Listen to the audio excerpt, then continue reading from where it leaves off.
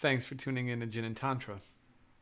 Today's episode titled The Source Code Hardware versus Software. In this episode, we continue our discussion of the Buddhist view of the deeper aspects of ourselves and the enlightened states, or enlightenment itself. We give a brief history of a historical Tibetan figure named Padmasambhava.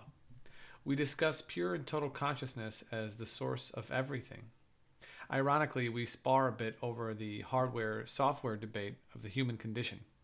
Are we more than just our bodies? And either way, how would we know? Enjoy the episode.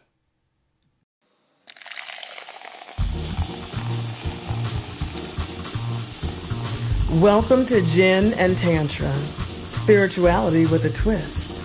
The podcast that takes Tantrism, Buddhism, Taoism, Sufism, Kabbalism, Shamanism, Chinese medicinism, and all of the other isms we've been influenced by, and blends them into a tall, crisp, cool cocktail your spirit has been longing for. You to get together.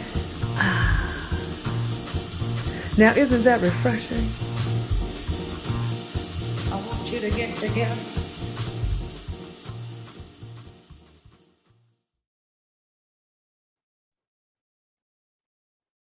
Hey, fellow GNTers, those of us who like our spirituality with a twist. Okay, if you've been following along the last few episodes, we are trying to do a completely crazy thing. We are trying to talk about this idea of the three kayas, or the three bodies of a Buddha, or the three levels of enlightenment or aspects of enlightenment. It's this fundamental idea in the Buddhist world, for sure. It's a fundamental spiritual idea, and it's crazy, and that it's like really ridiculously hard to talk about. And as we kind of mentioned before, this is one of our ideas in having on Bob Thurman, the great Bobby T, to talk about this. And it's such a complicated subject that you like ask the question, and then 45 minutes later, Thurman's still talking. Like, what is happening? Because it's so complicated, and he's trying his best. So, but anyways, we do not shy away from the deep end of the pool at GNT. We try to do our best with this, so we're going to try to do our best here too. We got here really by wanting to talk about what enlightenment means. You know, acknowledging that this means different things to different people. Yeah. And but it can really mean this kind of like enlightenment state. So that's what we've been trying to talk about. And it occurred to me, Daniel, to just to point out that it's another way of looking at reality, or it's another way of how reality can be looked at. Mm-hmm. Yeah, we definitely have done episodes where we've talked about shunyata and the illusory nature of things. So we've done episodes on that subject matter, right? And how the world around it, and in some ways, is fundamentally illusory. And we can do that too, because that's not just like a Buddhist idea or an Eastern idea. I was thinking about like across the hall in the shower curtain of wisdom, the bathroom across the hall, I have the shamanic quote about that. Ayahuasca goes through, and one of the main things you learn is that you learn the illusory nature of the world around you, what you seem to be real. And we've done episodes on the physics aspect of that too. Einstein and the optical delusion, right? That the world exists as we actually think we see it on a daily basis or something, which is not true. So we've done illusory stuff. So that one we did. Mm-hmm. And so in a way, it occurred to me like we're really in the midst of the other real major way of looking at things, home basing it out through a Buddhist point of view, but to be Buddhist, to think this way, obviously. And this goes back to India and Asia, all over the place, where you can look at like, this idea that reality exists on these multiple levels of subtleness or something like that. That's kind of like the take home idea, right? You can have like the more gross level physical things around you, right, that you can kind of perceive on the body level. And then you can get to sort of like an in-between subtle level where things are more energetic, right?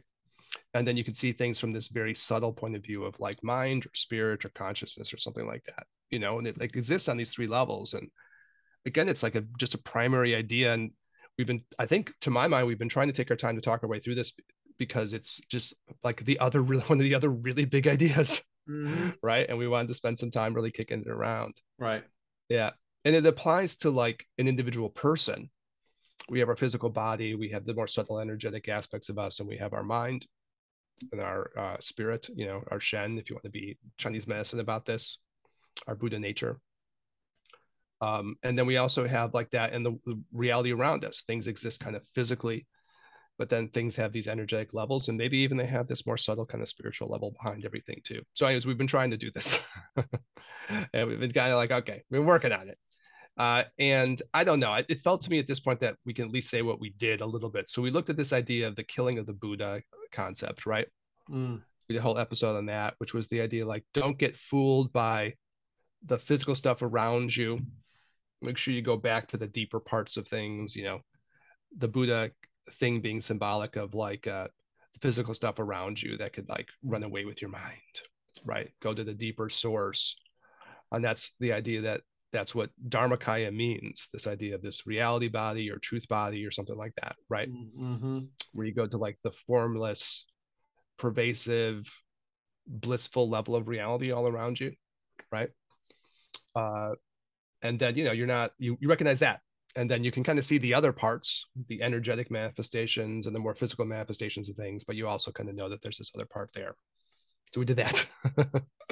And then we did the part where we were talking about the sixth great Zen master, Hui Neng, sometimes called the sixth patriarch. Patriarch may be a dated word, right? So maybe we'll start to think, well, go and calling him the great master of Zen, or the sixth great Zen master, the sixth person in line. And I thought that was a cool episode from my point of view, because I learned a lot thinking about it. Yeah. He kind of said this idea could be really abstract, but if you go back to the deeper source of who you are, you're tapping into your Dharmakaya person. When you look at the world around you and how you experience it, what's manifesting around you, then that's kind of your Nirmanakaya part of who you are.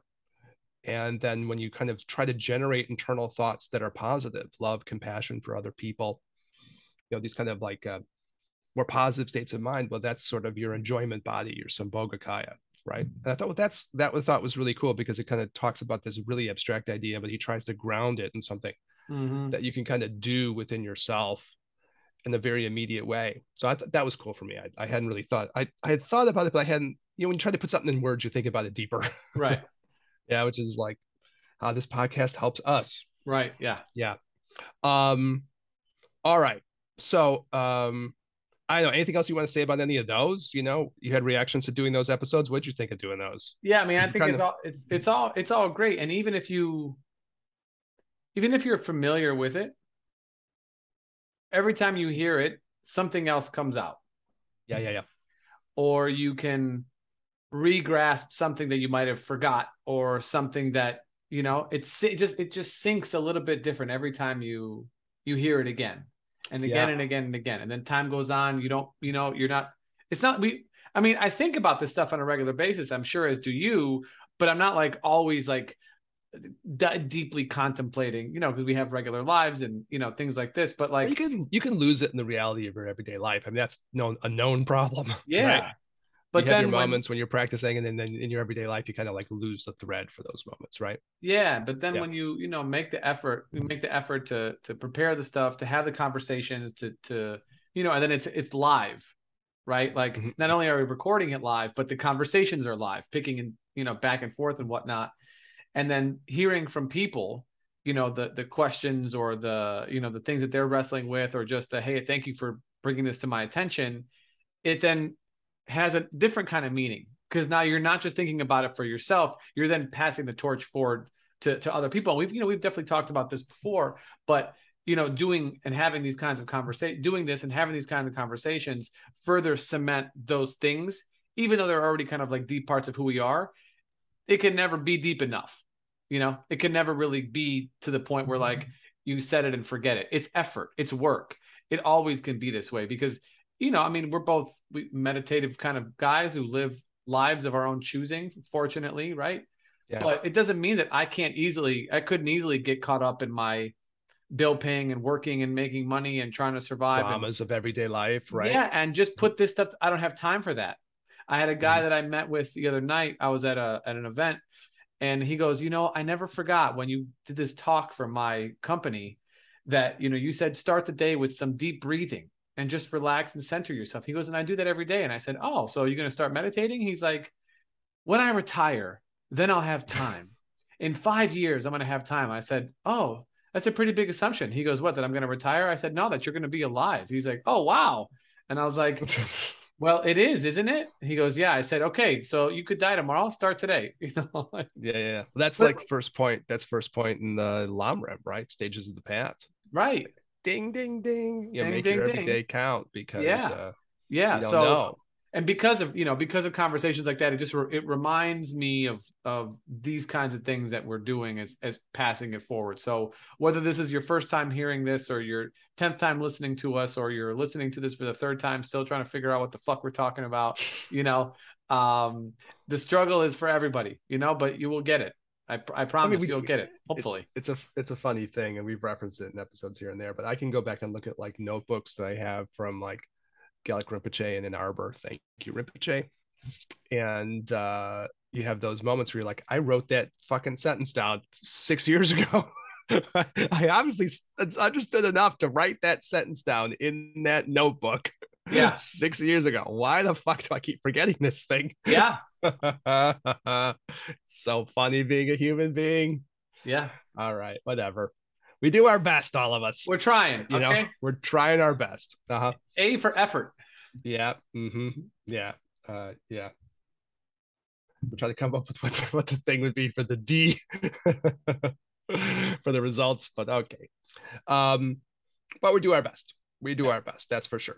All right. So in that, we were really talking about like high and low versions of talking about this subject matter, because the sixth Zen master, Huineng, is trying to talk on a very practical level to people, Right. He's kind of reading the room probably too, or the text is reading the room, whether this person existed or not, who knows? Right. But, he's on his platform for the Platform Sutra. It's called the Platform Sutra.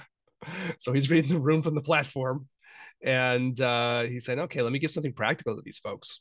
All right, here's a very concrete way you can kind of see and work on these different aspects of who you are, because these are aspects of who you are. Right. So if you kind of like keep your mind on the big formless part, you're going to be working on that aspect of who you are. If you keep aware of how the physical world is manifesting around you, you're involved in the creation of that. That's part of who you are. And then when you generate these positive aspects inside yourself, that's part of who you are too. And this will eventually lead to, the achieving of these enlightened qualities. All right. So he gets it real practical. And then you have versions that are really big.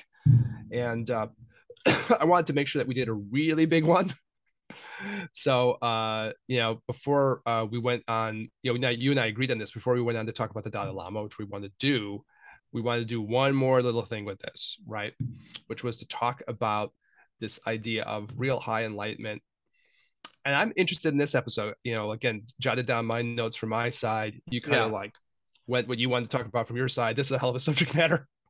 Eric, if for just the several 100,000 listeners that we have. Well, real quick, we're talking about this Kunjed Galpo, or the Supreme Source. That's what we're going to talk about. Yes. Okay. This guy right here. That book, yeah. And one of the few books that both you and I have copies of, like a dual camera versions. That's right.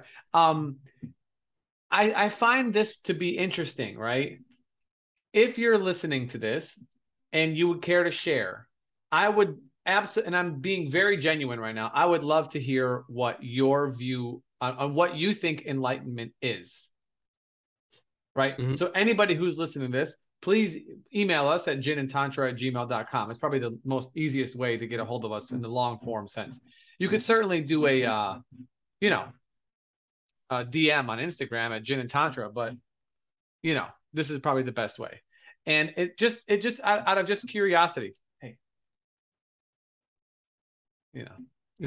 the dog. Dog. It happens. Yeah. So anyways, that's naturally part of enlightenment too. Yeah, that's right. The dog wants its Buddha nature explored. That's the koan. Does a dog have a Buddha nature? The dog just answered yes. Yeah. It's like, yeah, I want to explain what I think enlightenment is to me. The dog is trying to communicate it to us. And we just don't speak dog. The answer is keep digging. Yeah. In the carpet. It's down there somewhere. The supreme source. That's right. Very wise. Polishing a mirror, as we talked about last episode, right? Mm-hmm. Digging in the carpet. All right. Yeah. So yeah, I want to hear that too. And yeah, again, with full acknowledgement, it means different things to different people. Right. It's natural that it would, right? People have different ways of seeing things. Yeah. So,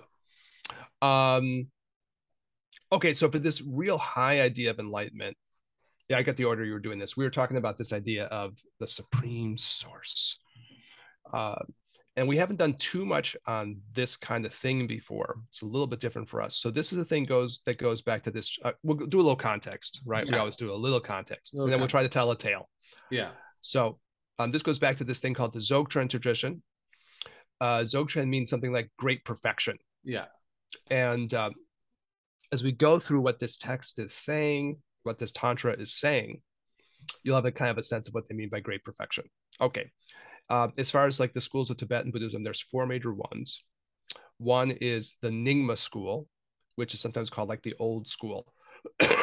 and for me, I had my first empowerment from a Nyingma teacher, very grateful for him. And so there's some connection I have to this in some way or another, so I feel something about this. I had a really interesting conversation with Gelek Rinpoche about this. It's one of the ones, he's just such a kind person, and he would listen to you with such respect. So I was kind of asking him about this thing, something about how, the Dzogchen thing is, I think something like that too. I think I was asking something a little bit more technical, but it boiled down to like a Dzogchen point. So there's these four schools of Tibetan Buddhism, and, people are going to talk about things in slightly different ways. And Gelek Rinpoche said, oh, he had a thought for a moment. And then he said, yeah, for you, you have something going on like this. Like he kind of like did his like feeling of who I was. And he took a moment and he said, yeah, for you have something like this. And he said, the Dalai Lama has that too. And I was like, yeah, I always have really admired that. And the Dalai Lama, that he has this incredible openness to different strains of thought, right. And sometimes even with, even though he's the head of like the whole thing, it's not like everybody's always going to like that, just because the person is the head of the whole thing thinks some way doesn't mean everybody else agrees with him, in their hearts. So anyways, it was an interesting conversation. So I have something going on with this. This speaks to me personally. There's something about this. Right. I love these traditions we talk about. I mean, I really love them. Yeah. It's hard to explain how much I love them. Hopefully the love comes through, because I really love this stuff. But yeah, this is something like I do feel something close. I want to do something that's kind of within this framework. And then, I also love the stuff from the school of the Dalai Lama too. So anyways, we'll kick this around. But that's kind of part of my personal story around this. Yeah. And it was like probably one of my more meaningful conversations with Gelek Rinpoche. Like when you talk with a teacher about something like that, and they kind of are like, okay, that's cool. You feel like, oh, great. You feel kind of a little bit vindicated, right? And how you feel about things. And it was probably like that with the Dalai Lama too. I mean, I never talked with the Dalai Lama in my life, obviously, but I read his works, and you're like, yeah, he's supportive of this kind of way of thinking. So yeah. All right. So we like to tell a story. So the story on this one, last episode, we told the story of the sixth Zen master, Huineng. So this is the story of Padmasambhava, and we won't tell the long version, we'll tell the short version, but he is a very famous person within certainly the Himalayan Buddhist world, right? The Tantric Buddhist world. This is a famous cat. So the name itself means lotus born. And again, there's this sort of like, is this a person or not? Who knows, right? We're back to that place again.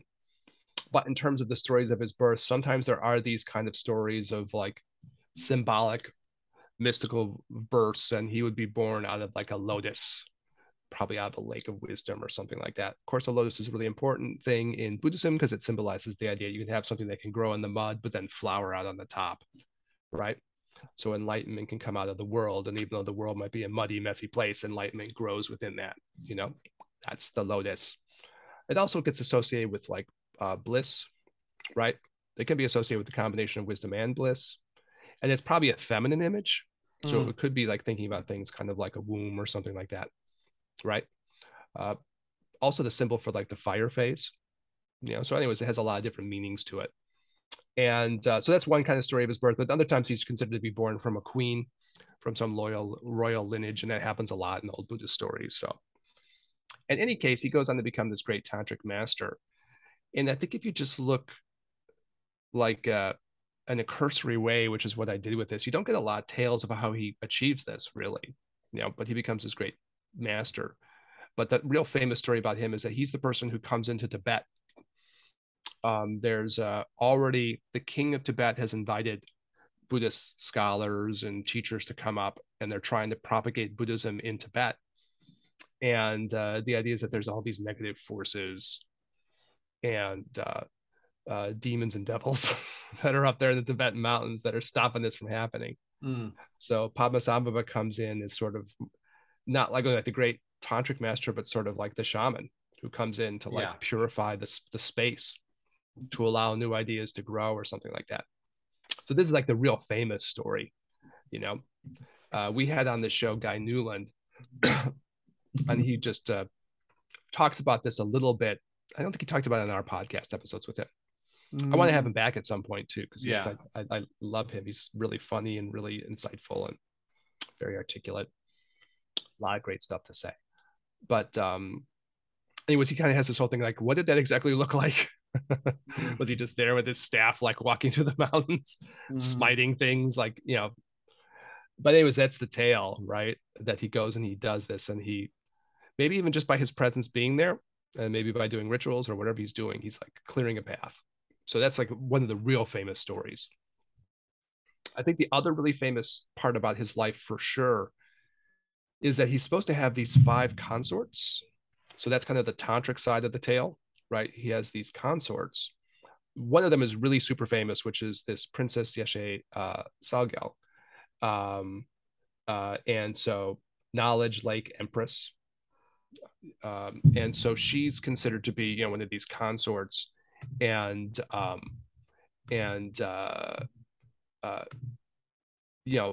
it's very interesting for Yeshe Tsogyal because she has this kind of a female figure, a female enlightenment figure, which is a big deal, obviously. So that gets back to some of the kind of interesting parts in this culture. As I was putting this together, I would never want to say that like this isn't like that there isn't a sexist aspect to like Tibetan culture. That's obviously not true. Right. But on the other hand, you do get these female enlightenment figures, which is kind of awesome. So, that kind of like fills in the different space. And she's very famous. And there's like biographies written of Yeshe Tsogyal. And I actually have it on the shelf. I've never like read it cover to cover. But, she's a very important figure, very important enlightenment figure. Right. And then there's the whole idea that there's these 5 consorts. And that's kind of an interesting thing too, because it's obviously written in kind of a symbolic way. They're seen as being from different parts of, that part of the world. And when you put the parts that they're kind of on the map that they're supposed to be from, it looks like it creates a little mandala shape. It looks like it's a little suspicious that they would be coincidentally from those places. So in some level, this is read as being a little bit symbolic of the idea that they're all different aspects of the feminine divinity or of the goddess or of the tantric goddess, especially probably Vajrayogini. And so they represent like the 5 wisdom aspects of Vajrayogini or something like that. So there's a tantric symbolism in the story too, going back to these, female figures, which is kind of nice, right? And so there's not only just the fellas, but the ladies are involved and like perpetuating this tradition and creating this tradition, which is good, right? Certainly for us as like 21st century people are like, good. You get female figures who are there doing their thing too, and that's awesome. And then this is supposed to spread all throughout the Himalayas too. So there's references to Padmasambhava kind of like everywhere, right? As far as I understand it, Bhutan and Nepal. One of the consorts I think is supposed to come from Nepal. So he has this sort of influence over this whole region, and it's an important figure for everyone there, especially as it comes down to this idea, what they call the Terma tradition, which has come up a little bit in some of our podcasts. This is the idea that Padmasambhava secretly left all of these spiritual texts to be found by people later on, and whether they are considered to be magical emanations that appear in the right moment, or whether they're supposed to be like kind of physically there, hidden away for someone to stumble across, I don't know. But in any case, it's kind of an interesting idea, and the whole, it gets at something I think you like, Daniel, that the teaching will appear at the right time or something, it'll pop out. Right. Yeah. Now, whether or not you just write a book and say Padmasambhava wrote it, also possible as a historian, right? But anyways, it's an interesting part of tradition, and it's cool. It's very cool. So, all right, so that's a little bit on Papa Sambhava. Anything else you want to say about him? No. What do you think of the shamanic aspect? It's interesting. I like that part of this too. Yeah, I mean, a lot of the Tibetan stuff is shamanic. I mean, it's based on sure. shamanic practice. I mean, it's yeah. all of this is really, to be honest. I mean, how else? Well, the lines between these things really blur, and so correct. That's the point of our show. You right. drink some gin and tantra, you get drunk enough, you can't see the lines between things anymore. Yeah, and I think that like the people who, or the beings who, passed forth different practices, like they came from somewhere. They were contacted by some being or some, in some deep visionary state, and were, learn how to do something, or were told how to do something. And that's the whole, like, kind of like shamanic crux, is like divine interaction for the individual, right? And then to be able to take that and do something with it is the manifestation into reality, as opposed to just some kind of like vision that you have in a dream, or on your meditation cushion, or during a psychedelic trip or something like that. The kind of bringing forth from the pre-manifest into the shared reality.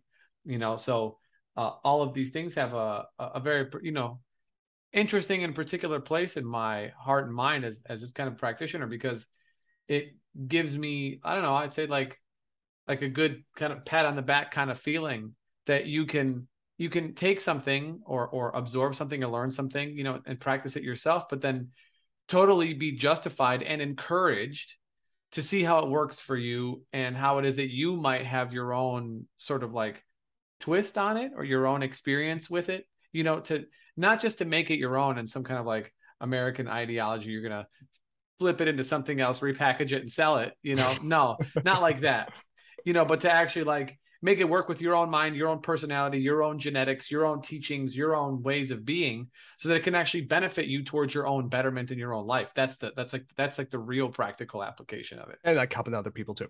Yeah. It's kind of funny, because when you really take a step back, there's like multiple levels that are potentially empowering in this. You can see things as like a manifestation of your own inner psycho-spiritual qualities, right? So you can own them as your own. So that's empowering, right? To say, yeah, you have the ability to do this, right? On the other hand, you can see that you can make connections with spiritual sources outside of yourself. So that's empowering, right? And you can do that. You don't have to have someone else do it. You can do it. Right. Like you don't just need like a priest to do it or something. You can do it. Yeah. And then the other part is you're also free to like interpret those things in the way that makes sense to you, right? This has been the subject matter over and over again in some of these recent episodes, right? Yeah. You get to interpret your vision for yourself. Yeah. And you can always learn more and like change your interpretation as you go and all that. It's all kind of empowering. Yeah. That's what we're trying to do, at least, how we think about it. That's become clearer and clearer. We've done these episodes too, over these few years. It's been like, yeah, this is very kind of an empowering thing. If you frame it in the right way, it's very empowering on a personal, individual level, right? Yeah. I guess, okay, I don't know where this exactly fits in these notes, but I wanted to say this too. And we can see what you think about this, Daniel. Sure. But it was occurring to me like pre-episode. This stuff also kind of depends on the idea that you see something beyond just your limited physical body. You have to see something that there's more to you than that. Right. Which is a hard sell in this culture. It's like American culture. And I don't know, other people maybe listening in other places can let us know from their own experience. But it's hard here, right? It's hard to get. Well, it's not just American. It's not just American. It's it's a whole way of looking at the world. Is it like post Enlightenment? Yeah. Right. I mean, that's the kind of idea that the world, post Enlightenment, pre-Einsteinian, I guess, on a large scale, mathematic, philosophic type of viewpoint. Right. Oh, I got a thing where I would say this is post-Darwinian. Okay. I would go before. I would say before then. But that's, we can argue that's a subtle point. Either way, that life is not just a bunch of like large scale objects banging into each other. And I mean, Newton didn't think that way, and he's supposed to be the dude that started it. Exactly. Well, that's what I'm saying. Right. But he did not think that way. The influence at the time made it such that was the pervasive thought. I think like most of those okay, this is we're not supposed to debate this now. I think most of these physicists probably didn't think of themselves as being like Darwinian. They didn't have a Darwinian sense of themselves. Sure. No one thought that way. Sure. You know what I mean? And I'm not trying to just trash on Darwin or anything like No. that, though I like to do that. We all have our things that we want to Yeah. shoot rocks at. But the reason why I want to shoot rocks at it is because of this thing, because of this idea that you're only your body or something. It's obvious when you get to this conversation about these different levels of who you are, Right. these different levels of reality, that you have levels of yourself that are beyond your physical body. Yeah. Right. And I think that's, however, we could debate it wherever this got lost, this Sure. idea. But in any case, like, I think that's a big point, and I was thinking, go ahead. I think part of it is that the Western, or maybe we could even, I don't even call it Western, maybe we can call it like Mediterranean. It's a materialism. Yeah, but like even pre that, the North African, Mediterranean, Indo-European, like Greeks and Romans and stuff like that. Yeah, like this comes from then. It really starts to begin to be in this and that influence on the world, that colonization practice. Colonization matters in this. That's right. For sure. And so then, like, you have essentially philosophies that will spread much further than they would have normally because of the interlocking nature of the societies that were put together artificially, right? And so some ideas moved more quickly and have a more staying power because of the way that the societies are woven together. Do you know what I'm saying? And so the way that we're viewing things is from this, like new Roman Empire, right? The United States, Yeah. We were talking a couple episodes because you were in Italy, right? And it's exactly. The empire never ended. It just kept moving. It's like moving its home base around the world, right? That's it. Sits juxtaposed to some of the Eastern philosophical ideas, which are really juxtaposed to it in that they're not exactly, they don't vibe totally. They don't vibe really at all. They're just kind of different. And we can kind of go, that's foreign. And what they do is weird and different. So we don't have to worry about anything they believe in because that doesn't follow what we believe, right? And this is how it kind of works. And so bringing it back to where we want to go so we can get back on track, that fits this Indo-European, Western, whatever you want to call it, idea fits very nicely with this idea of the Kunjat Gyalpo, or the supreme source, because it is this almost like it almost has a monotheistic flavor to it in a sense, So when we talk about it, it's shockingly theistic. Yeah. It like really, for a Buddhist work, you're like, oh, this is about as theistic as a Buddhist work could possibly sound. You couldn't get more theistic than this one. Yeah. And it shows the openness of the tradition. It shows the openness of the tradition, that like, it's like, okay, here's all these various things. When you think Tibetan, or you think Buddhist, we think probably monk person, maybe meditation, I don't know, bells, bowls, to gongs, whatever. But I mean, I'm going to guess that most people probably don't think of open-minded philosophical and religious belief. Oh, I see where you're going with that. Do you know what I'm saying? Bowls, bald heads, gongs, and open-minded philosophical belief. Yeah. And yet that's exactly, I mean, look, take the words of the Dalai Lama. I don't want to make any more Buddhists. I don't want converts. Stay whatever you are. Just be an open-minded, compassionate, open-hearted individual. Be a better Christian. Be a better Jew. Be a better Hindu. You're not looking. So, like, to me, this is the crux of what it is that we're doing. It's a tradition in and of itself, but the tradition is not pigeonholed into one particular belief at the center. It's actually like a little mandala on the bottom, kind of manifesting in different ways for different people at the right place for the right individual. Okay, I didn't want to kill your flow. Yeah. I got one thing I wanted to say about it, which is just, there's a weird thing. If you go, because I teach classes on this, even, I do one at Pacific College, where I teach, where if you go back in the time machine and you look at a lot of these physics folks, they're not necessarily minded like materialists. They're not. A lot of them are pretty mystical. Newton's a mystic, Kepler's a mystic, Einstein himself is mystical. Very much. So it's hard to say exactly what changed in this, because I try to make this point to people, but it's not, you don't get that way by looking at the fundamental nature of reality. Probably if you look at the fundamental nature of reality, like an Einstein, you probably get more mystical. You probably get mystical as fuck, because the universe is a mysterious place, and it probably brings out those qualities. But I really like, I hear what you're saying in the idea that like if you didn't have this element of like let's push our culture everywhere for economic and political power reasons, this shit couldn't spread the way it Yeah. does. Yeah. So we live in like America, so we're living in this place that has this disproportionate influence. Its culture will spread out like wildfire through economic power, Mm-hmm. power within media, political power, and so on. Mm-hmm. So it's getting kind of dumped out all over the place. Yeah. And you really could have like a really shallow, reductionistic version of reality, kind of from the dumbest parts of this culture. They kind of get like shunted off everywhere. We're in accord on that, I imagine, you and Yeah. I, right? Yeah. Yeah. Yeah. Yeah. Yeah. And this is a problem, right? This is like a genuine problem. Because it's usually like, when you get to that thing and you don't get the deepest parts of things that go out. You could get deep parts of American culture and beautiful parts of American culture, but it ends up being usually not that kind of finds its way out, into the marketplace of ideas. Right. Yeah. There you go. It's always like this stuff that like, well, this is kind of chinky, chintzy, and not so good, but like this will probably sell. So okay, let's put this one out there. All right. Anyway, so we agree. We both agree we don't want to blame this on the sciences. No. And I definitely don't want to blame it on like some physics or something like that. So okay, we're in the same headspace. All right. So we'll start on this Kunjab Gyalpo. We probably won't finish it, but at least we'll give it a start, right? Because you got cut off, yeah? Yeah. I got like 40 minutes. Oh, do you? Okay, so we're yeah. good. Oh, I thought you had like more of a 3:30ish Chicago time cutoff. Okay, cool. Well, let's rock this out. Yeah. Okay, so this is we're talking about this one.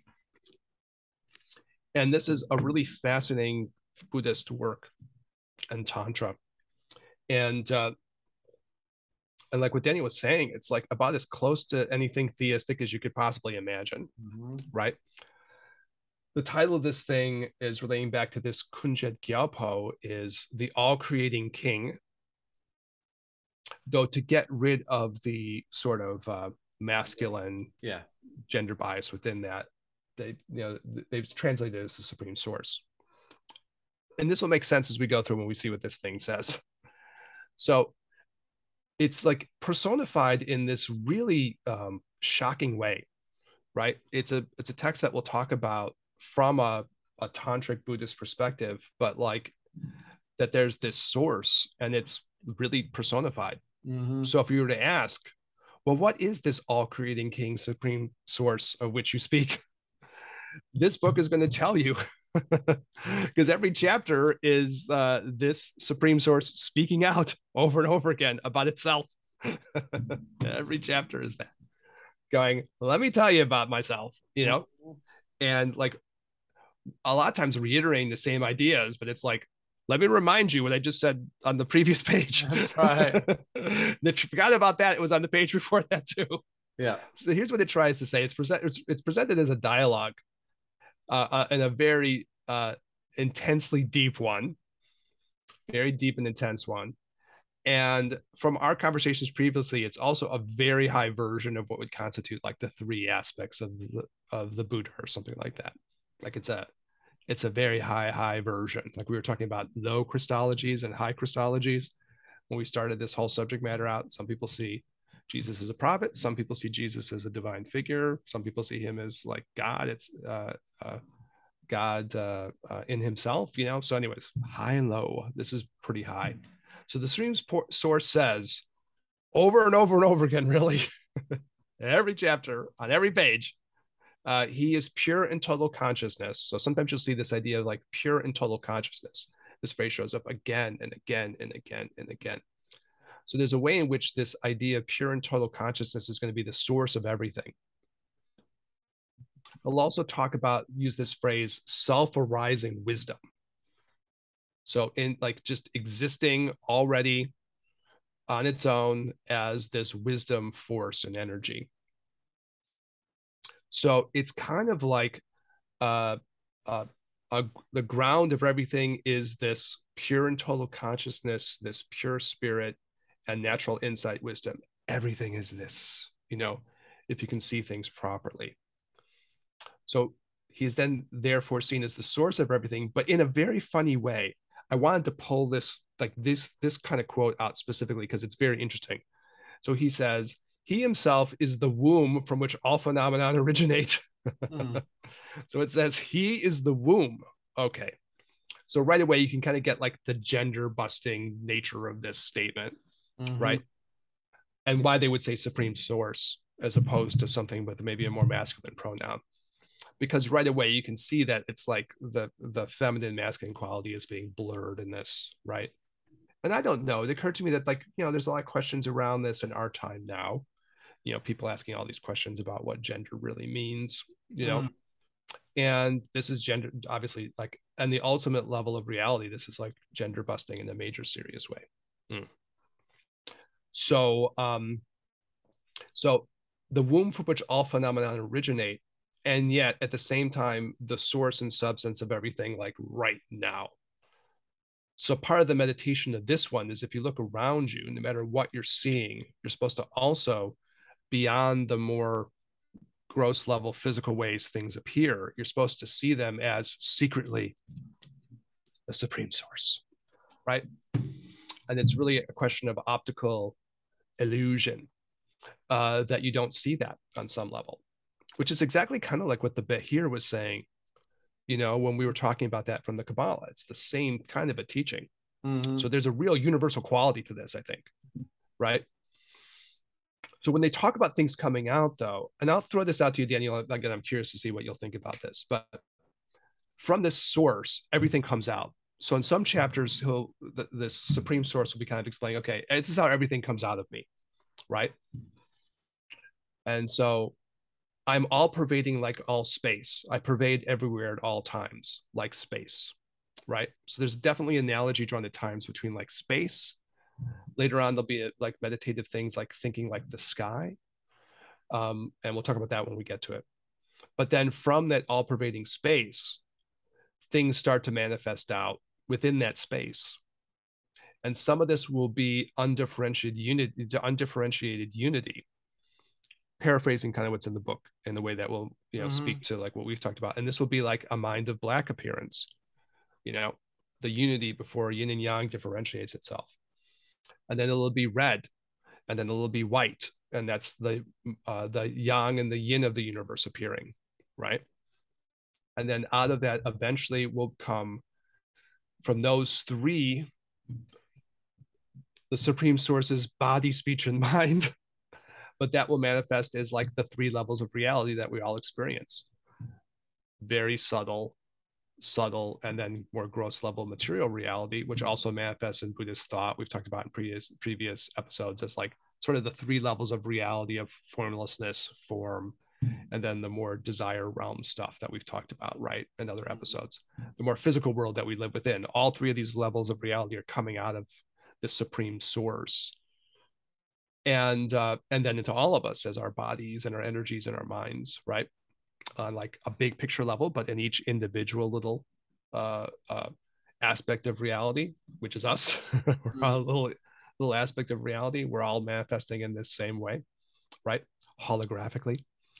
And then the idea that there's his five elements, or the supreme source's five elements from the womb of creation, him, her, who knows, will manifest as the five elements will manifest as it'll really say like, I have five aspects, and those appear as the five elements that make up nature, right? And that will become the aggregates that make up a person too. Our form, our feelings, our concepts, our deeper drives, our consciousness, with their basic five emotions. So it's like this manifests out from the supreme source. And as it differentiates itself kind of on different levels of reality, eventually you'll get human beings who have all these five things within us too, right? Tracing their way back to this source. So we have earth, fire, water, wind, or prana consciousness, right? We also have, related to that, earth and form, water and feelings, fire and our conceptual aspects of how we think inside, wind and our drives and goals, as we talked about in different episodes when we've talked about these five aggregates, and then consciousness. We have those things in us because they're manifested, the template from the supreme source, right? We have that same stuff in us.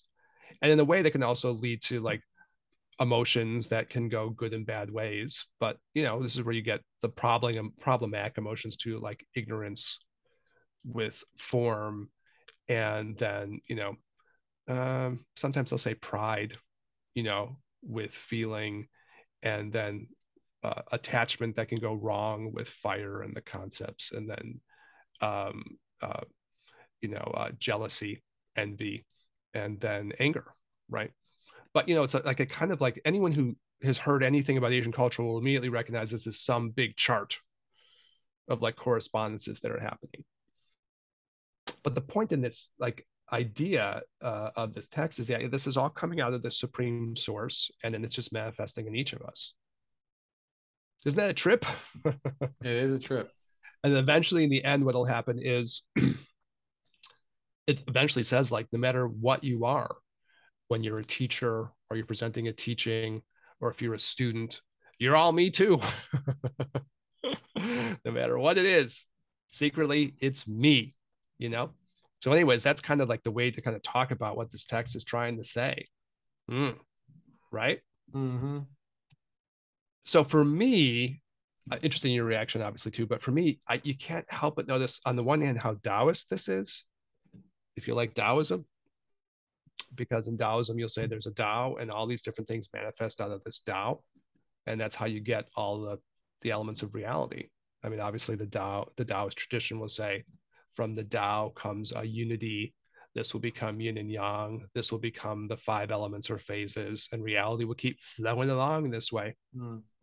Right? Till eventually it like differentiates itself. And then you and I are sitting here talking about this stuff. But it's supposed to be like really because we're manifested out of this source. And then also like how theistic it is. Yeah. But in this really interesting way, because it's like it's goddess, it's God, it's mind, it's spirit. It's like not one thing. It's like, you know, it's not just saying I'm this particular, I am Zeus, hear me roar. It's not exactly saying that.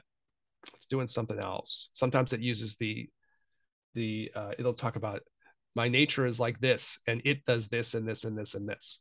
So sometimes you'll see the pronoun it there, you know? So it's really like flexible on this point, right? It's really not trying to say I'm a goddess or a god, or even the pronoun it. It's like all over the place with this stuff, actually. You know, and it keeps saying consciousness. Right. Keeps saying consciousness, mind, spirit. It keeps saying that. Wisdom. It uses that phrase a lot. It's interesting. So it's theistic, and yet it's kind of not. All right, because I was talking for a little bit. Let me throw the mic back. Which parts jump out at you that you want to like run with? Without prepping at all, I had a page bookmarked. In this thing? Okay, you're ready to roll. I will read, but I haven't read it yet. Okay, shoot. I got a couple too. I trust in that what's going to happen is going to fit just perfectly. The trippy thing is if we have the same things bookmarked, but let's see. Well, we'll see. That there's about 300 pages in here, so that's 1 out of 250. Odds are against us, but go odds ahead. Are against us. But anyways, here I'm still interested. Go ahead, shoot. Okay. I am the core of all that exists. I am the seed of all that exists. I am the cause of all that exists. I am the trunk of all that exists. I am the foundation of all that exists. I am the root of existence. I am the core because I contain all phenomenon. I am the seed because I give birth to everything. I am the cause because all comes forth from me. I am the trunk because the ramifications of every sprout come from me. I am the foundation because all abides in me. I am called the root because I am everything. Yeah. So, when you're reading that, so we had a great Sufi episode on, and the guest was not so secretly Daniel's mother. Mm-hmm. No, not secret at all. So what's funny about that is like, couldn't that be something Absolutely. Sufi? For sure. 100%. For sure. Right? Yeah. 100%. I would, as you're talking, I'm thinking like, what would you call a religion that's Christian without Jesus being Jesus? Just, like another prophet. Well, that's called Islam. You know what I mean? Yeah. Essentially removing one particular, deified prophet, right? Having prophets, having saints, having great masters and beings of great enlightenment and great influence, but not raising one up, which to me always seemed counterintuitive. Because if there's supposed to be one, according to the teachings, these teachings in particular, and those teachings in those traditions, there's only one source, right? Or there's only one, Allahu Akbar, meaning God is great. There's only one, but there's only one God, but God. And same thing in Christianity. It's not it's not polytheistic, it's monotheistic. So if there's only one God, why is it that we would place something closer to it than we would be? It never jived right. So when I read this, and as we're going through this again, it's yet another reminder that it's like, oh yeah, the seed of everything is the same, right? The manifestation of everything is this thing, is the trunk, is the seed, is the branch, is the leaf, is the air around it, is the soil that it grows within. It comes from the same. It's like, if we're all carbon-based life forms, then we're all carbon. But if everything isn't carbon-based, is there something that makes matter what it is, or makes energy what it is, or makes mind what it is? And the answer is, yeah, probably. And it's this, whatever this is, Well, I think that whole story of, it's attributed to different people, but I think it's supposed to also go back to Rumi, this idea that you have an elephant and everybody feels a different part of the elephant, right? Mm-hmm. Somebody's hugging the trunk, another one's like feeling the tusks, another one can feel the nose, or whatever they call it. Right. They call it? Trunk. Yeah. Trunk. Thanks. You can feel the tail, or whatever, depending on like how fortuitously placed you are relative to the elephant, I suppose. Right. You get a different grip on something. But you all feel different things. But I don't know. I think if you said like there's a system of thought that says that like everything is coming out of some one source, you could say that that's Islam or Sufism, but you could just as easily say that's Taoism. Mm-hmm. Why not? Right? Or different versions of Indian takes on things. Yeah. Or different versions of like Tantra. Right? Why not? Isn't that the point? Right? Yeah. So the only other thing about this, which is kind of, and I don't know, and then I don't want to like say something that's like, well, like maybe we do want to say things that are controversial. But the other thing about this is just the idea, like you can get this vibe, like in Islam, at least as an outsider to it on some level, although I love Sufi things, right? I love Sufi poetry and Sufi poets and stuff. But you can sometimes get within that cultural setting that there's like the divine source and everything else is just sort of like underneath. Sometimes you can get that strong division. And the thing in the text, like, and I'm not saying that's representative of how Islam is supposed to be or something, but that's the vibe that you could get. You know what I mean? Mm-hmm. And at least within something like this, the idea is that everything around you, including you, is also the same thing. So it's not like there's this big divide between this awesomeness thing and then a bunch of things that are relatively speaking lowly. Again, I'm not trying to say that that's what it's supposed to be in any of these like traditions, but that's a lot of times what people walk away with. You know what I'm saying? I know. What do you think about that? Is that fair to say? And I would say probably that it's not, I don't think it's just Islam though. I think I'm not in any way trying to like specifically put the target on any particular belief system in this. Well, that's what I was gonna say. I think it's all of them actually. And not only is there division between unmanifest God, divinity, however you want to call it, supreme source, Kunjit Gyalpo, and then everything below, but also, so that's within your own box. But then your box is inherently better than that other box over there. That box over there is even below your worst of the worst, because that box believes in another thing that is not this good thing, but we're not as good as this top thing. And then it just keeps dividing all the way around. You know what I mean? Yeah, there's an absolute like hierarchical aspect to it. Yes. It's like infinitely hierarchical. And that's the whole, but like this work in particular pokes a pin right through that balloon and says, why?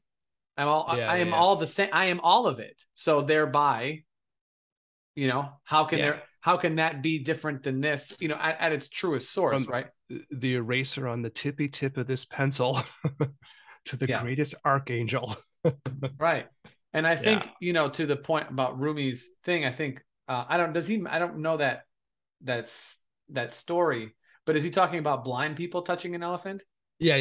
Yeah, I think, okay. I didn't clarify the blind thing. I yeah, thought, so like, that you have a bunch of if you blind, don't know the tale, right? if So you don't know the story, yeah, part of the story is they're blind. yeah, so a bunch of blind Yeah. people touching an elephant all are describing a different thing, and yet it's still the same elephant. And the extrapolation to that is that all of us experiencing divinity as something different, still experiencing divineness as beings with perception. Yeah, because like part of the text, this Kunja Gyalpo is trying to like say, no, you have to recognize this. This is the secret thing that's you're supposed to get, you know? Yeah. And it's not like outside of you or outside of anything. It's everything, like all the time. It's everything everywhere all at once. Daniel's favorite movie. Boom. You know? Yeah.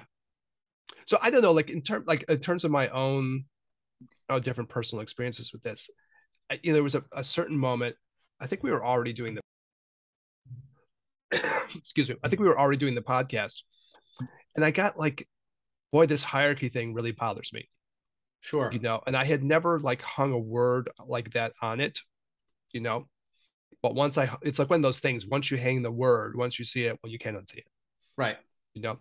And I mentioned it here and there in different episodes, but I was like, oh yeah, this really bothers me. And these things that start doing these massive hierarchies, because you do start to see it's like really hierarchical. It goes from the divinity to the priest to the king to the this one to the that one, and then down somewhere at the bottom is the rest of us schleps, under this massive hierarchy. And you're like, well, that's something to be fucking suspicious of. The minute you got a worldview like that, then like some alarm should be going off in your head going, I think someone's getting shafted. Yeah. And wait a minute, I'm looking in the mirror.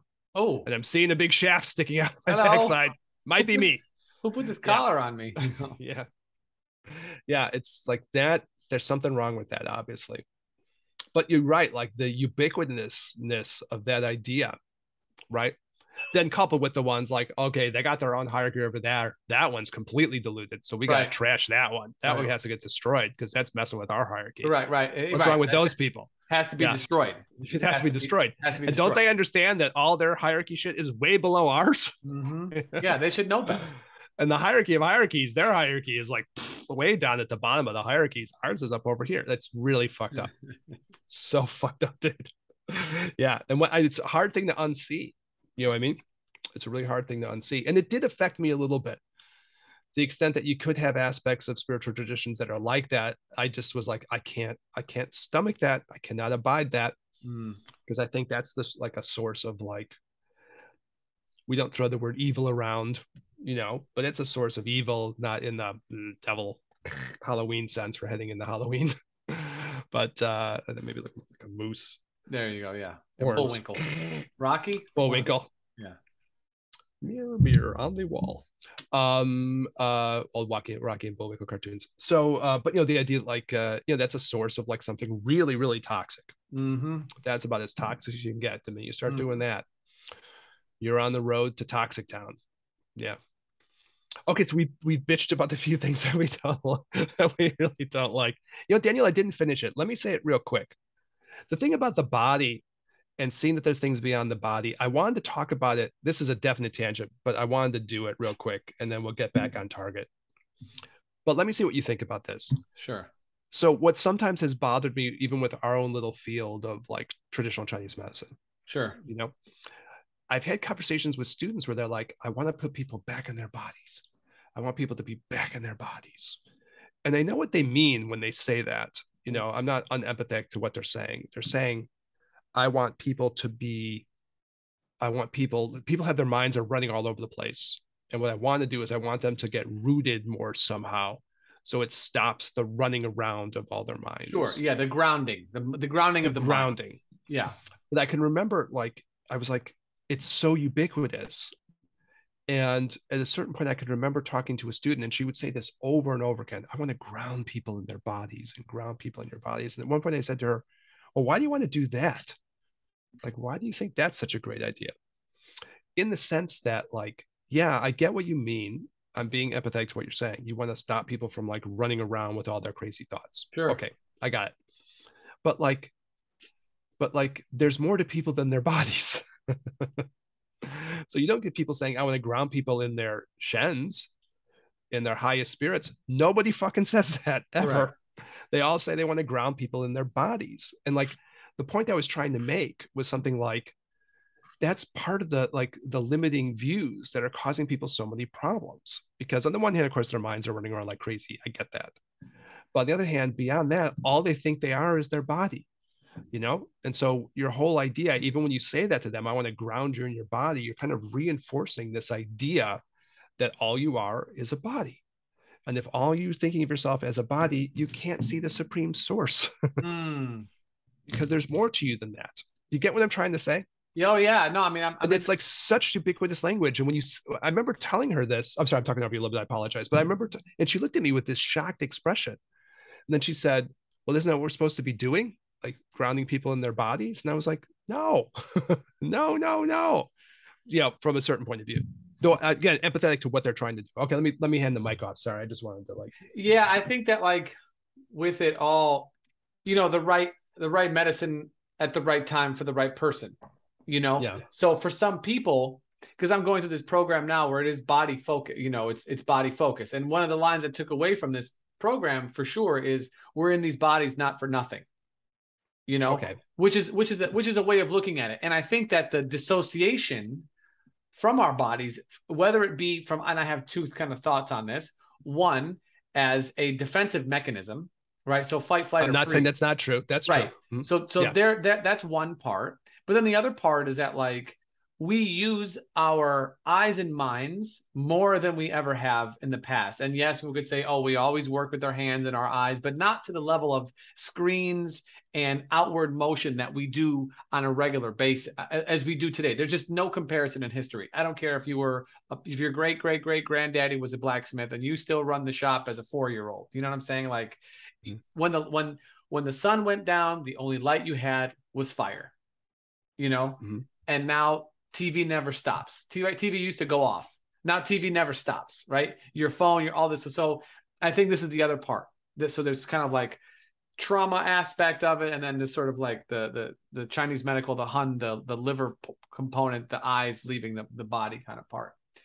And I agree with, and I like the idea because I think people are generally dissociated from themselves. For a lot of folks, and the body is a source. And I talk about this with a lot of my patients, and you probably do as well. But the body is a source of shouting. I'm hungry. So you feel hunger pain. I got to poop. So you feel the rush to move somewhere. I'm horny. I'm thirsty. I'm in pain. You know what I'm saying? But there is not this more subtle dialogue that occurs between what we're thinking about and what we're experiencing as a being. And so that there is lessons to be taken from the hardware, because the hardware is storing our experience that we have in this life. And if we're using this life as fuel for fire for our I don't like to call it this oversoul, but if this life is an experience for us to grow from, and I can't remember everything, the body, the book that we've talked about before, the body keeps score. The body then is imprinting all the things that we have, right, that we've experienced, and some of it sometimes it gets locked in, and thereby we recreate the dialogue between the mind and the body. But to your point, this is a conscious approach, right? This is me using the hun, me using the wood part of my shen, my soul, the one that goes out and sees and dreams, and turning that back in and finding that the parts in my body that are speaking to myself, not just quote unquote grounding. But then also on the other hand, and related to your point, if that's where you stop, then you're missing the whole thing. Then you are grasping onto a finite piece of machinery that is, albeit perfectly built, still is finite. And to your point, the aspects of ourselves that are infinite are being missed out on. Yeah, I mean, I can be empathetic to the idea that someone undergoes a physical trauma, sexual trauma, and whatever, and they have these dissociated aspects of what happens. So definitely, we all see patients like that, right? Mm-hmm. And part of it is sort of, you might say, healing some connection of the mind to the body or something like that, right? Then we can't forget about the inherited stuff along, right? Because if you can pass trauma in your lineage. Okay. You know what I'm saying? Yeah, So yeah, sometimes yeah. sometimes it is an acute thing that happens in someone's life. Sometimes it's accumulation. There's a book now that I'm reading. I think the Myth of Normal by Gabor Mate, which is a really great thing, and he talks about a lot of the traumas that we just have in modern society with working parents and the negative influence of Dr. Spock's books in like the 50s and 60s about letting the kids cry and not giving them the opportunity to just be held and cared for. He talks about, there's some cultures who he's been influenced by in Canada, native cultures. They said that their goal is to never let the infant or the baby touch the ground until they're 3, always being carried by somebody, because you don't have a fully developed nervous system. So you rely on the adults to kind of tell you what's safe and what's not safe, because you don't know. You're just this weird little, fish with legs, right? And so there's these other kind of things that are maybe like subacute traumas that we might, maybe that's not even the right word for them, that are kind of laid inside of our physicality. And I think from the defense of the other side is that they would want to unlock those. Now, whether or not someone would come to you and say, I want to put people in their bodies, I think they're just referencing the grounding in their mind. But there is also here something for us to unlock. Without the hardware, the software is somewhere. No, that's all wrong. I'm just giving shit in a way that I shouldn't really give shit to you. It's not. An explosion of emotion. So, my apologies. No, because I'm willing to die on this fucking hill. Right. Well, I'm going to charge up this fucking hill and die on this hill. Sure. Okay. The thing is, and yeah, sorry, this is like, we very rarely have moments of emotion. Emotions are good. When you say something like the hardware and the software, the image itself has, this is the reason I reacted the way I did. I'm not offended. Yeah. So the image, that image itself is a 21st century image of the idea that the buzzing of the computer produces the epiphenomenon of the mind. And if I take away the hardware, there's nothing left.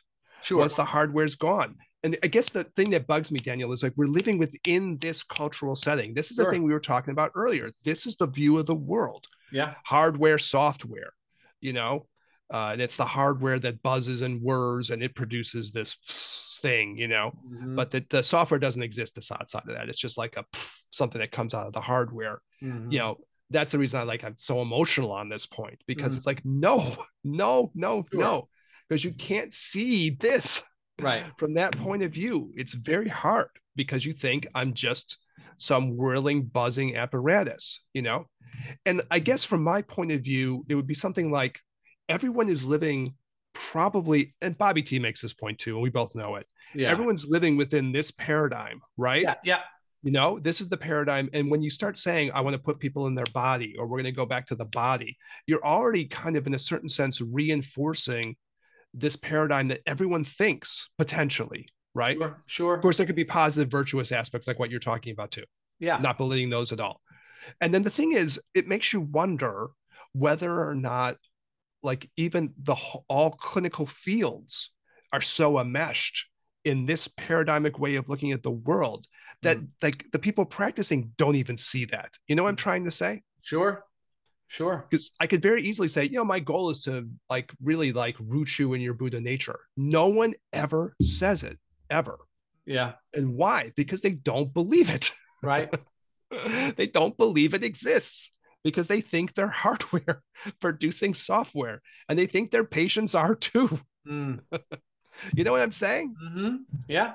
Yeah. So anyways, I know it's such an emotional thing for me. Yeah, no, I could see. I very rarely just like blurt out. Well, yeah. And I think, but that's the part that bugs me. That one part about like even the hardware software, that's such a 21st century analogy, right?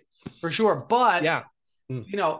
We have to be, what is that book that says, the book is called Meditation as Medicine. And we've talked about it. It's been a long time though, but the guy opens up, he's a neurologist, and he opens up the book with, a little prayer he says before he meets with his patients. Lord, let me speak to them in a language they'll understand. And so even though it's dualistic in nature, right? Hardware, software. We're already outside of the supreme source, right? We've already split at least one time, right? Well, it's even different than that. It's because you're denying that there's another aspect of reality. You could say, oh yeah, there's a body going on.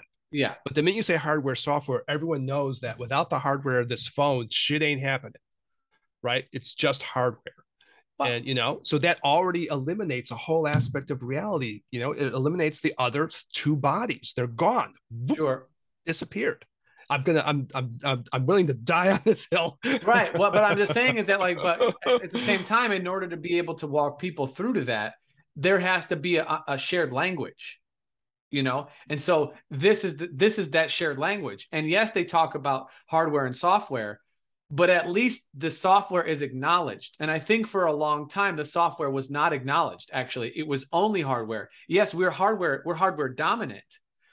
But there are far more people who you see and who I see now who are willing to acknowledge that work has to be done on the software in order to have a change in their physical experience, in order to have a change in their life. Whereas before, and I'm talking not even that long ago, maybe 20 years ago, that it would only be take a pill, do this thing. And now the ideas of mindfulness, meditation, breathing, the spiritual side, mental health, breaks for yourself, whatever, retreats, to work on this, quote unquote software are far more accepted, right? FMLA is far more accepted now than it was before, unless you literally had your wife died and who was going to raise your kids? Cause you know what I'm saying? These things are far more prevalent than before. So to your point, yes, I agree. Without the hardware, what is software? I don't know. What's the cloud? There is no cloud. It's a bunch of wires and servers hooked up to some wall somewhere plugged in, but at least people have this idea that we can take apart, but it is in existence. Does that? Yeah. I mean, it's like one of these things where I'm not sure, the question would be when someone uses this analogy of hardware and software, how does that sound to that person? Do they actually think, oh, I have a Shen that transcends this body? Or do they think, oh yeah, I'm like a computer, because the dominant image is the computer, right? And the computer is this depends on how this image hits people. Right. So I don't know the answer part. Right. It's whether or not you go, when you hear the word software, you go, oh, there's something beyond just the hardware that then can change the hardware. Okay, then that analogy doesn't even make any sense anymore. Well, this is the question that I asked earlier, right? Mm-hmm.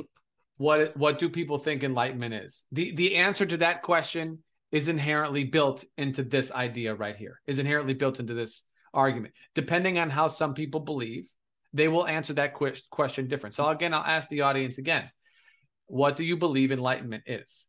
And based on, and the answering that question, you can think for yourself, do you have this view, what do you think of the hardware or not versus, but hardware and software, merging? Is there software without the hardware? Because essentially, if you could, to me, by asking somebody, or in the computer, there is no software without the hardware.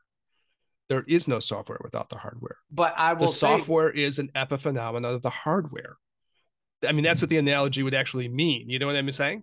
Yeah, for me, I look. But you're saying it differently. You're saying it differently. Yeah, you're saying it differently. I get that. I'm just saying, what do people think when they hear that analogy? Sure. Oh yeah, I'd love to know. People. Yeah. If you hear that, when people hear this analogy, please, and I will myself take this upon myself as a clinician I will intentionally bring this up, because this comes up every time.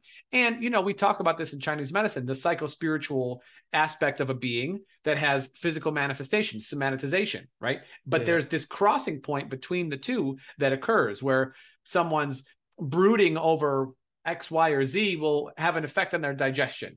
You know what I'm saying? Yeah. That's very, very true. Very true. So we're looking at this but that means then, like I said, you have a psychospiritual aspect. And if I can get to someone to admit that, well, then that means that there might be more there for them. Right. And what you're basically saying in the end is that this tool of saying software and hardware is a way of tapping into how this person is maybe thinking about the world a little bit already. And you tweak the image for them.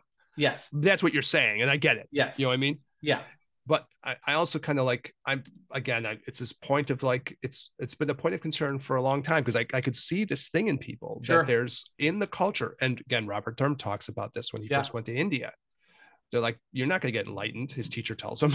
Right. And he's like, why? Why are you saying it to me? Because you don't believe there's anything in yourself beyond just this physical body. You think you're just that, And then it's, so anyways, that's my point of concern. It's a funny thing to bring up in the middle of an episode on this, but it's part of the conversation. But I mean, if you can't see there's more to yourself beyond this, then you can't enter into this world of these other aspects of reality and these other aspects of who you are. You can't get into that space. You're just locked in this little box of, your physicality.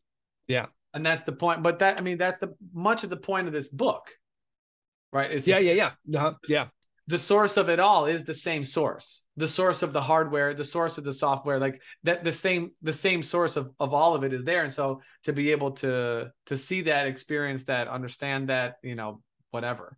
It's a weird way an episode like this would come together, because we were talking earlier about like, you have this view of the way of looking at the world that's like been spread out, because there's this sort of political economic colonization happening, and so this view becomes more and more pervasive, and it is jutting up and like hitting against other views that would potentially be different, right? Mm-hmm. But it's there, and it's like, in a certain sense, so pervasive that it's like the fish in the water. It's hard to see the water anymore. Yes, it's so pervasive, and I think a lot of times in people's own minds, they don't, you'd have to really look like what Bob Thurman is talking about from his experience. Again, we told the story in different episodes, but from this moment of going, why is this Tibetan man telling me I can't get enlightened? Yeah. And he's saying it's because of the paradigm you come from and the way you look at the world. You think you're only your body. And again, I would look at people within our little field and go, how many of them actually honestly believe there's more to them than just their body? That becomes the question, because we've all been raised to think this. You know what I'm trying to say? Oh, yeah. Yeah. All right. Anyways, that's part of the conversation for sure. It's kind of funny. I didn't think we were going to like talk about it with that much richness, but it's great that we did, right? No, I got all emotional. No, it's all this shit makes me emotional. I really care about this subject matter. I mean, we know each other. No, and I think though that like it's a good, but here the point that I would leave with people is that like just having that discussion there allows for further discussion. Mm-hmm. So to bring this point up with anybody, you immediately open the door, to say, okay, where are we going? And then if you say something like hardware, software, then you can then you do the follow-up thing. We can't make the assumption that they automatically assume that with no hardware, that software is just kaput. That might not be the case, and so you open up and you say, okay, well, tell me more about your particular software. What are the inner workings of your mind? And then it opens up the dialogue for meditation. Yeah. So like in Zen, you call this expedient means. You try to go and say, okay, where's this person at and what way is going to speak to them? Mm-hmm. Everyone knows this kind of hardware, software thing some way or another. Yeah. So let's use that as the starting point of a conversation. Yeah. And let's give them a chance to think of what it really means to have software. Yeah. Maybe it means more than what they thought of before. That's your point, kind of, That's right? it. And then thereby, the supreme source is the source code for it all. The ultimate ones and zeros behind everything. All right, cool. So I guess next time we'll finish up on Kuche Gyalpo. Right? Yeah. You have boogie, right? Yeah. Okay. So next time we'll figure this out. We'll finish up on this and we'll talk a little bit about the Dalai Lama. The DL. Yeah, the DL Lama. And we'll figure this all out by the end of all of this. But yeah, we'll have it all wrapped up in a bow and ready to ship off, or whatever. This is it. No one ever has to talk about this subject matter again. It's done. These 4 or 5 episodes nailed it. So perfect. Literally. Yep. Diamond Sutra, contemporary Diamond Sutra. Yeah, just done. The auditory Diamond Sutra that you can just like plug into your ear pods while you're washing the dishes. Yeah. All right, cool. So I'm glad we talked about that part. I'm glad I brought it back around to this body thing, because that's an interesting conversation relative to this. Yeah. All right, cool. Sounds good. All right, brother. Well, thank you so much. Thank Eric, you, as always. Audience, thank you for catching us on the video, on the audio. Whatever. We asked a couple questions today on what people think. I'd certainly love to hear from people. So hit us up at ginandtantra@gmail.com. That's gin with a G, Gin, and tantra, the words, all of them, at gmail.com, or you can hit us up on Instagram at Gin and Tantra. or leave a comment in the YouTube. Definitely I make sure to check those, so you can let us know what you think enlightenment is, and when we do talk about the hardware and the software, what are your thoughts on this kind of philosophy for yourself, or have you never thought about it? I mean, all of it's interesting fodder, because I think it adds to the conversation between us and then between the people in their community. So definitely appreciative of Eric, your effort, of our continued work together, and of people tuning in, listening to us, and giving us feedback and all that kind of stuff. I definitely appreciate it. For Eric, this is Daniel. We'll catch you guys in the next one. Peace.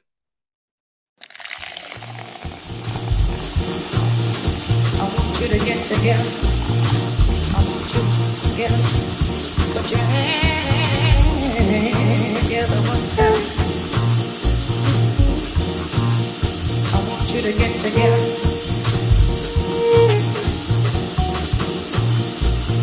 I want you to get together.